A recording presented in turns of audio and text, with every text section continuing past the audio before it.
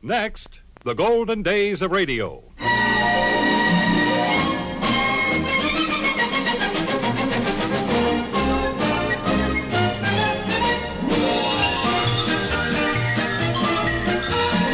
Hi, this is Frank Brzee welcoming you to the golden days of radio. Great moments from radio programs of the past with the world's most famous personalities. Those memorable moments when everyone listened to enjoy the make-believe world of radio. On this program, we are featuring Dean Martin, Bob Hope, and a salute to Johnny Carson.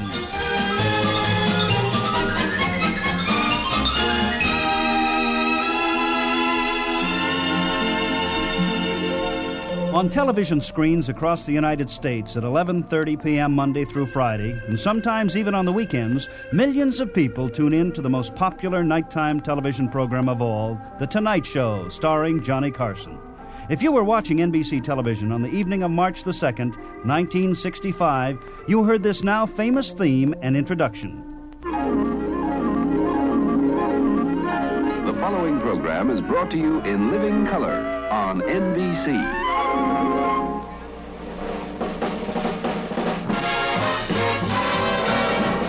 From New York, The Tonight Show, starring Johnny Carson.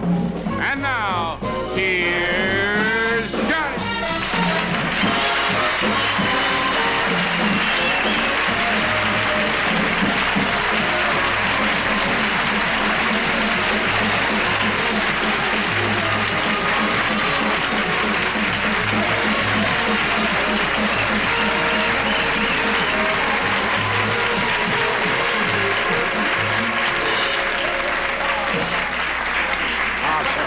This is The Tonight Show, in case you thought it was Radio City.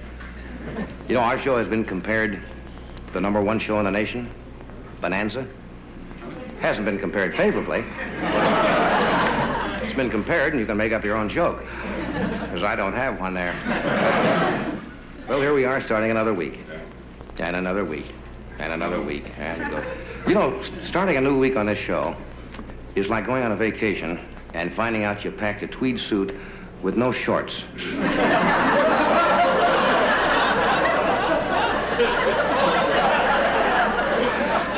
It's rough, I'll tell you. No, I shouldn't really complain. Incidentally, our program may be interrupted at any moment tonight for war bulletins from CBS. Keep you up to date on what's happening on the rival network over one of the rival networks. Everybody in this business realizes that any time, you know, you can come in, work some morning, and find a pink slip on your desk, right? The only thing you can hope is there's someone in it.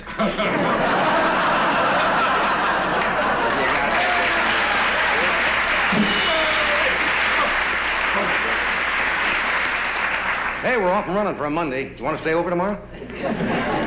I have nothing to report thrilling. You know, usually you do something on a weekend I can relate to, but I did nothing.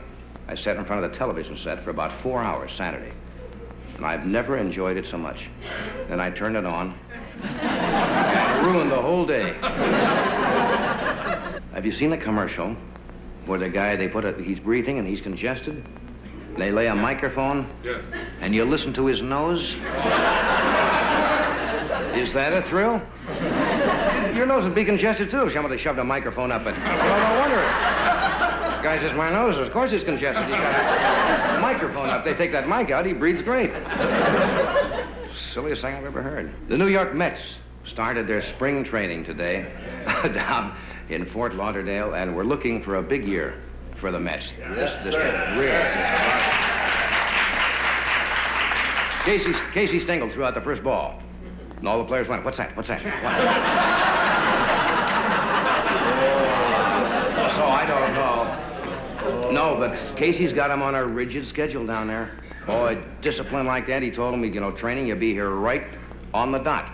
He said that's when the big hand is on 12 and the little hand is on 1. Hey, this year they got a tremendous rookie. I think it is Szabo Zaretsky. His name is Szabo Zaretsky. Tremendous. A lot of people said he's just like DiMaggio. He's 57 and got a chipped heel. So stay where you are. We'll continue with this business.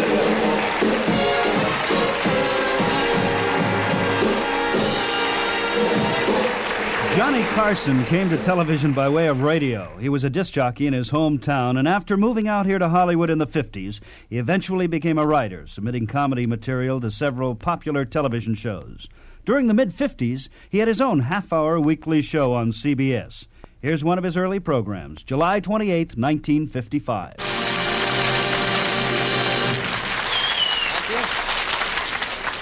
Thank you very much, ladies and gentlemen. I'm Johnny Carson.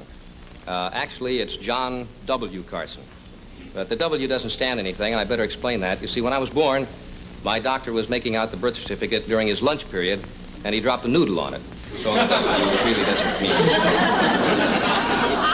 Now, we've had some letters on this show from people out there in television land who sent us a couple of very interesting letters, and I thought I'd take care of the personal mail here. Now, here's one from a lady who lives in Rochester, New York, and she's been watching the show for 4 weeks. This is our 5th one tonight. And she said, I've been watching your show, and could you tell me how many people from CBS actually work on your show? About half of them. A personal letter, I hope you don't mind. It's from my mother. She lives in Columbus, Nebraska. And I got up this morning and went out, and there in the mailbox was a letter from Mother. It says, Dear Occupant.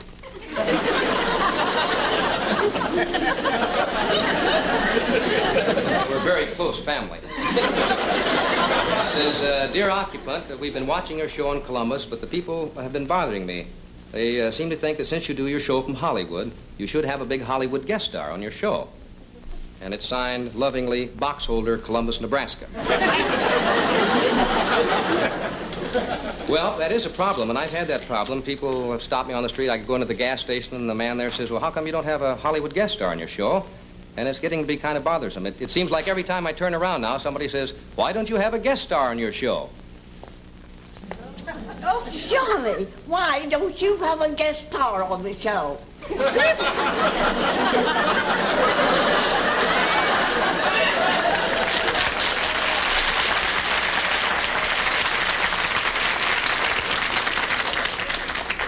You didn't believe me, did you?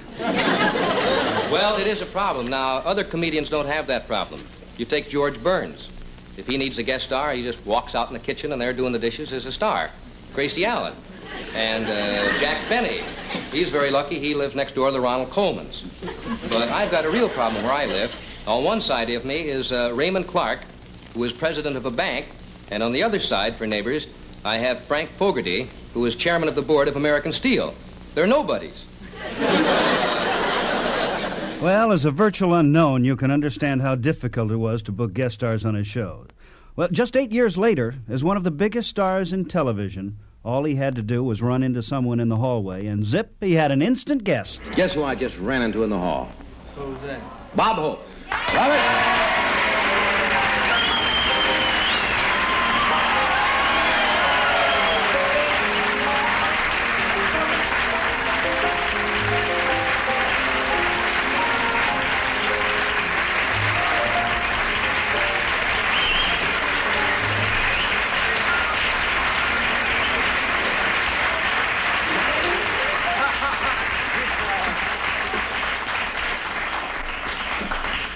Too much? Is that too much? I have to get it back to my son, so work fast.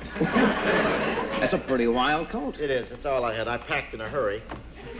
And this is it. I'm just here for Smiling Frankie. I'm sneering at Jim Clinton this week. You like this? You always come on. Last time you had a wild check jacket on. And I had this old stuff. You remember?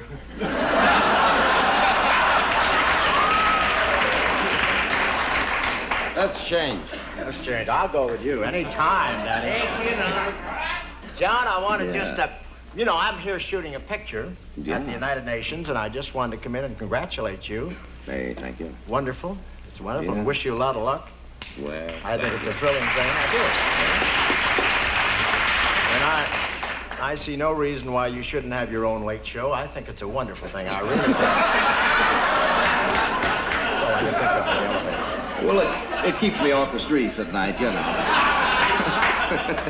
Yeah, I read the thing in the paper the other day. Yeah, I guess it was in the Times this morning. That you were wheeling a baby carriage around out in front of the United Nations. Yeah, we've been doing the exterior shots on this global affair. Is that right? Excuse me, Bob. Yes, Is Larry. that your old chewing gum? May I? If I give this to a kid around the block, ladies and gentlemen, they won't believe it. I'm going to take it right home with me.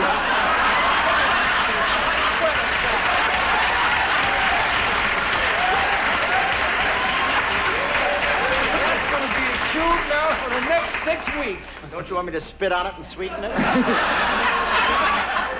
But that goes home with me. All right, Larry. All right. Follow me. I throw stuff all night, you know. Little tidbits here and there. How are you, Beard? All right? So nice to see you. Hey, I read that. I've read that thing you're doing, the Global Affair. It's a funny premise. It's a wonderful thing. And we wanted you in the picture. What happened to you? Well, Money?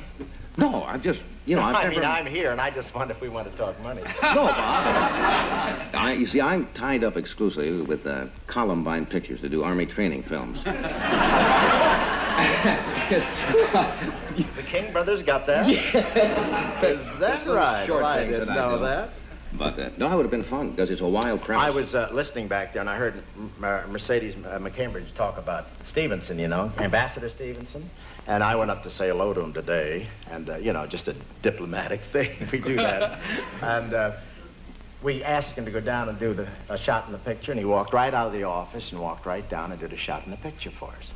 Oh, biggest thing. Isn't that great? Wonderful, huh? I mean, you can't find help like this around everywhere. I thought it was great. He just walked right out of the office, and I was walking in the UN with a baby in my arms, and the ambassador walked by and did a big take, and not a bad actor. I'm surprised he lost. I guarantee you, if he hadn't been running against one of our great war heroes, he would have had a great chance. Right? And also one of our finer golfers. You remember Mr. Eisenhower, the pro at the White House. I thought that... What was the gag that somebody asked him, asked him how his golf game was?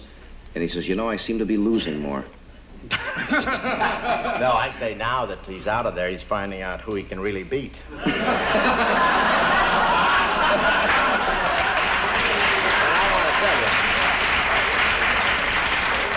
I want to tell you, I've had the good fortune of playing with him because he pays fast. And, but he plays like a general. Every time he putts towards the hole, he snaps to attention, yells, fall in. It's tough to beat, What else? Well, He really does that. He really does that, huh? One of the funniest sequences on The Tonight Show happened the evening Dean Martin appeared unannounced.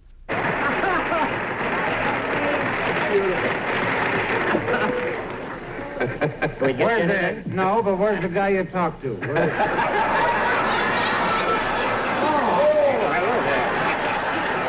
John! That's the way it works. John? So this is old John, huh? Not only are you important in show business, but I found out you're important in hotels and everything. Every time I get a room, there's a John.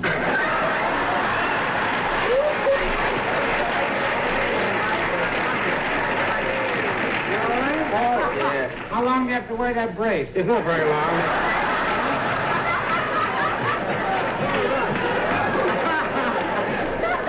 Well, I got the test back today. It's coming along nice.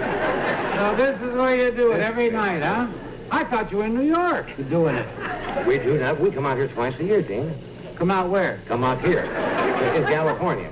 Oh, we're in California. California now. Yeah. Let's talk my way once in a while. I want to live, too.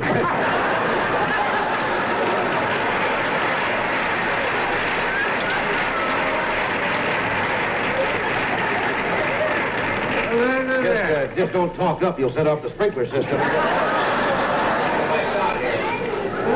Oh, this is beautiful. It is good to see you. I thought you were... What did you call me? Lonesome what? Oh, no, I'm talking about George Scoville. In fact, I didn't know you were going to come out here.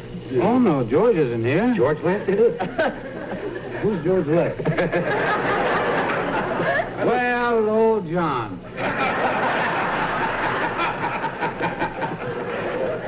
Yeah, I thought this place was bigger than this thing here. You work when you do your show down the hall, right? That way. Down the building here. You drink a lot, don't you? No. This is it, huh? Now, they always kid you about Aren't you supposed to ask me things? Sure. Can I try this? Because people always kid and say, it's just a prop. You know, it's show business prop. That's, Holy. Oh, sure. well, huh? These all-American boys, but I do the drinking. Yes. I say the hell with the doctor.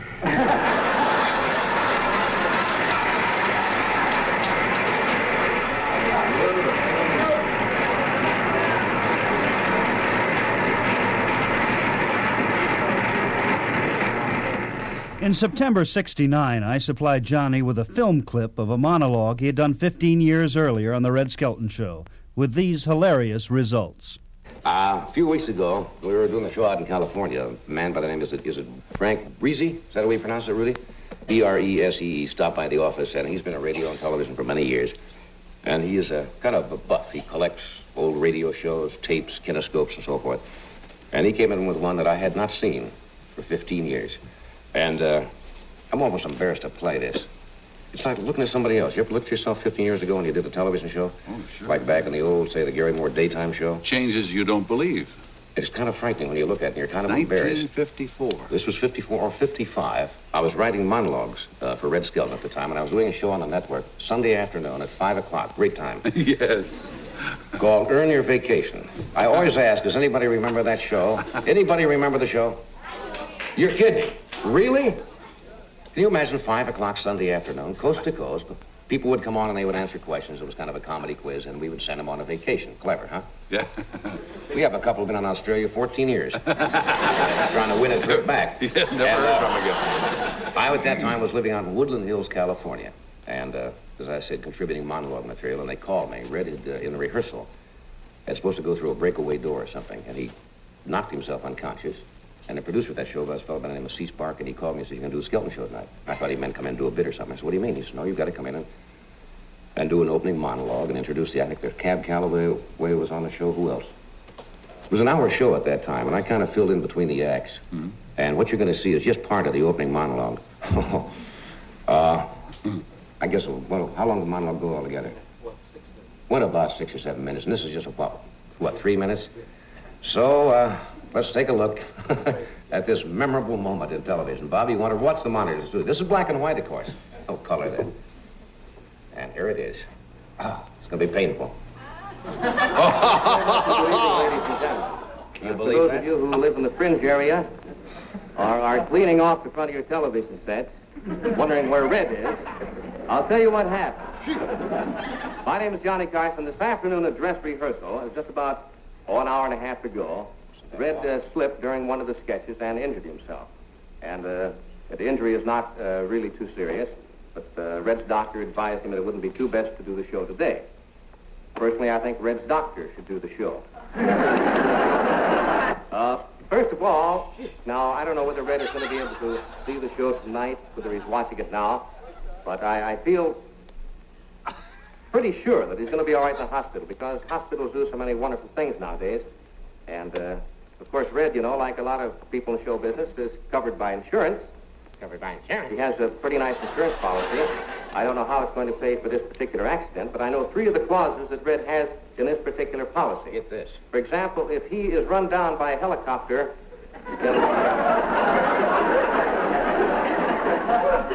if he's run down by a helicopter in a Sepulveda tunnel, he gets... I think he gets $500 a week. And, which is pretty good insurance to have, because you never can tell when that may happen.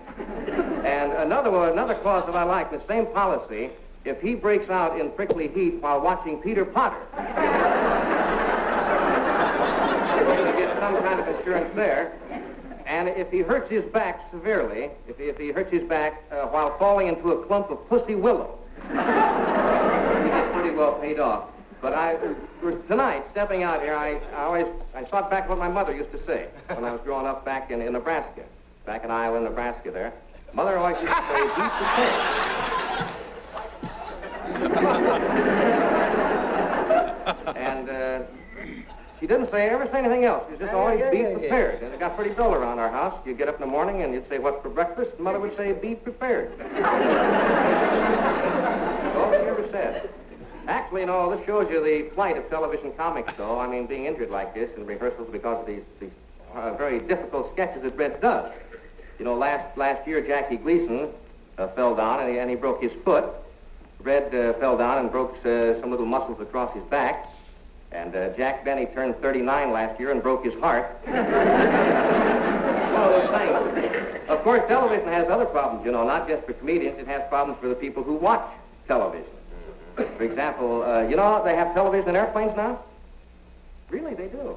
There's a run between Washington, D.C. and New York, and they have television in the plane, and they've come into some pretty interesting problems there, because a fellow was watching a show last week. I read about this in the paper, and the announcer was doing the commercial. And this fellow, of course, was watching the commercial, and, I mean, where else can you look in an airplane, you know, straight ahead? He was watching the commercial, and the announcer said, "I want you to go down to your neighborhood drugstore right now." And this fellow stepped out of the plane at 18,000 feet. But the tragic part about it wasn't even his own neighborhood drugstore.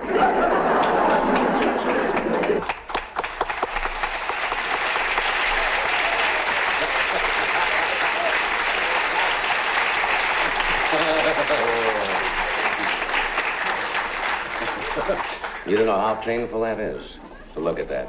I look like something that should have been on Sherry Lewis's hand. Did you see that hairdo? Excuse me, dear?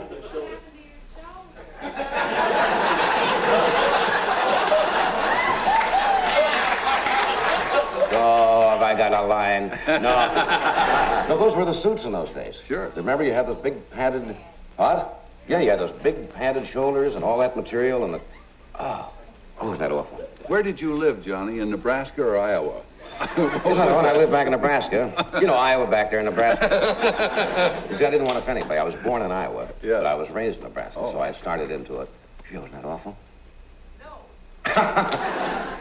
That wasn't bad. Did you get calls the next day to further your career as a result of that, or what? Actually, it went very well. Time magazine picked it up, and I think that was the first, not network, because the other show was network, but it was the first type of major coast-to-coast show, and it was like one of those corny show business stories, you know, the last minute let's call. Yeah. I think I came in about a half hour before showtime and tried to jot some stuff down in the car, but looking at it in retrospect, those jokes aren't too bad if you don't... They're not bad at all, You'll really. hear them on Monday's monologue.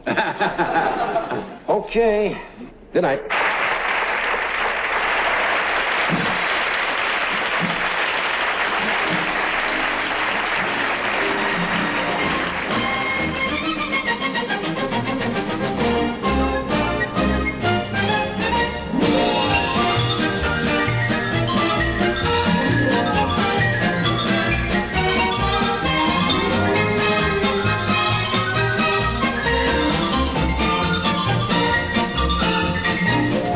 Well, that wraps up this edition of the Golden Days of Radio, and our salute to Johnny Carson.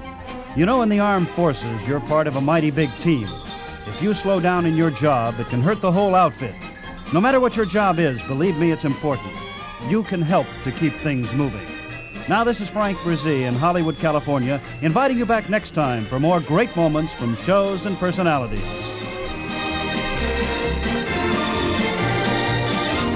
This is the American Forces Radio and Television Service.